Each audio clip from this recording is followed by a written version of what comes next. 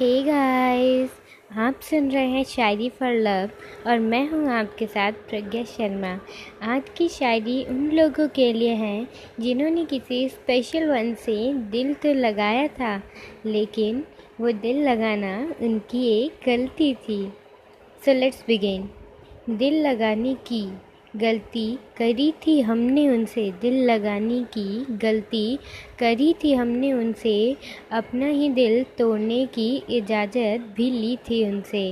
ना जाने कि लोग प्यार को खेल समझ लिया करते हैं, ना जाने कि लोग प्यार को खेल समझ लिया करते हैं, इसलिए तो हमारे दिल को विरासत समझ लिया करते हैं। उनकी बातों में हम अपनी खुशियाँ ढूंढते फिरते हैं, उनकी बातों में हम अपनी खुशियाँ ढूंढते फिरते हैं।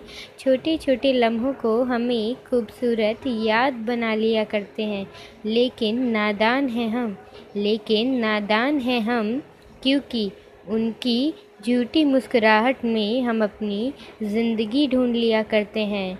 जिस दिन इस नादान दिल को सच्चाई का एहसास होता है, जिस दिन इस नादान दिल को सच्चाई का एहसास होता है, उस दिन अपने ही दिल को कोस दिया करते हैं, क्योंकि प्यार हमने किया था, उन्होंने नहीं।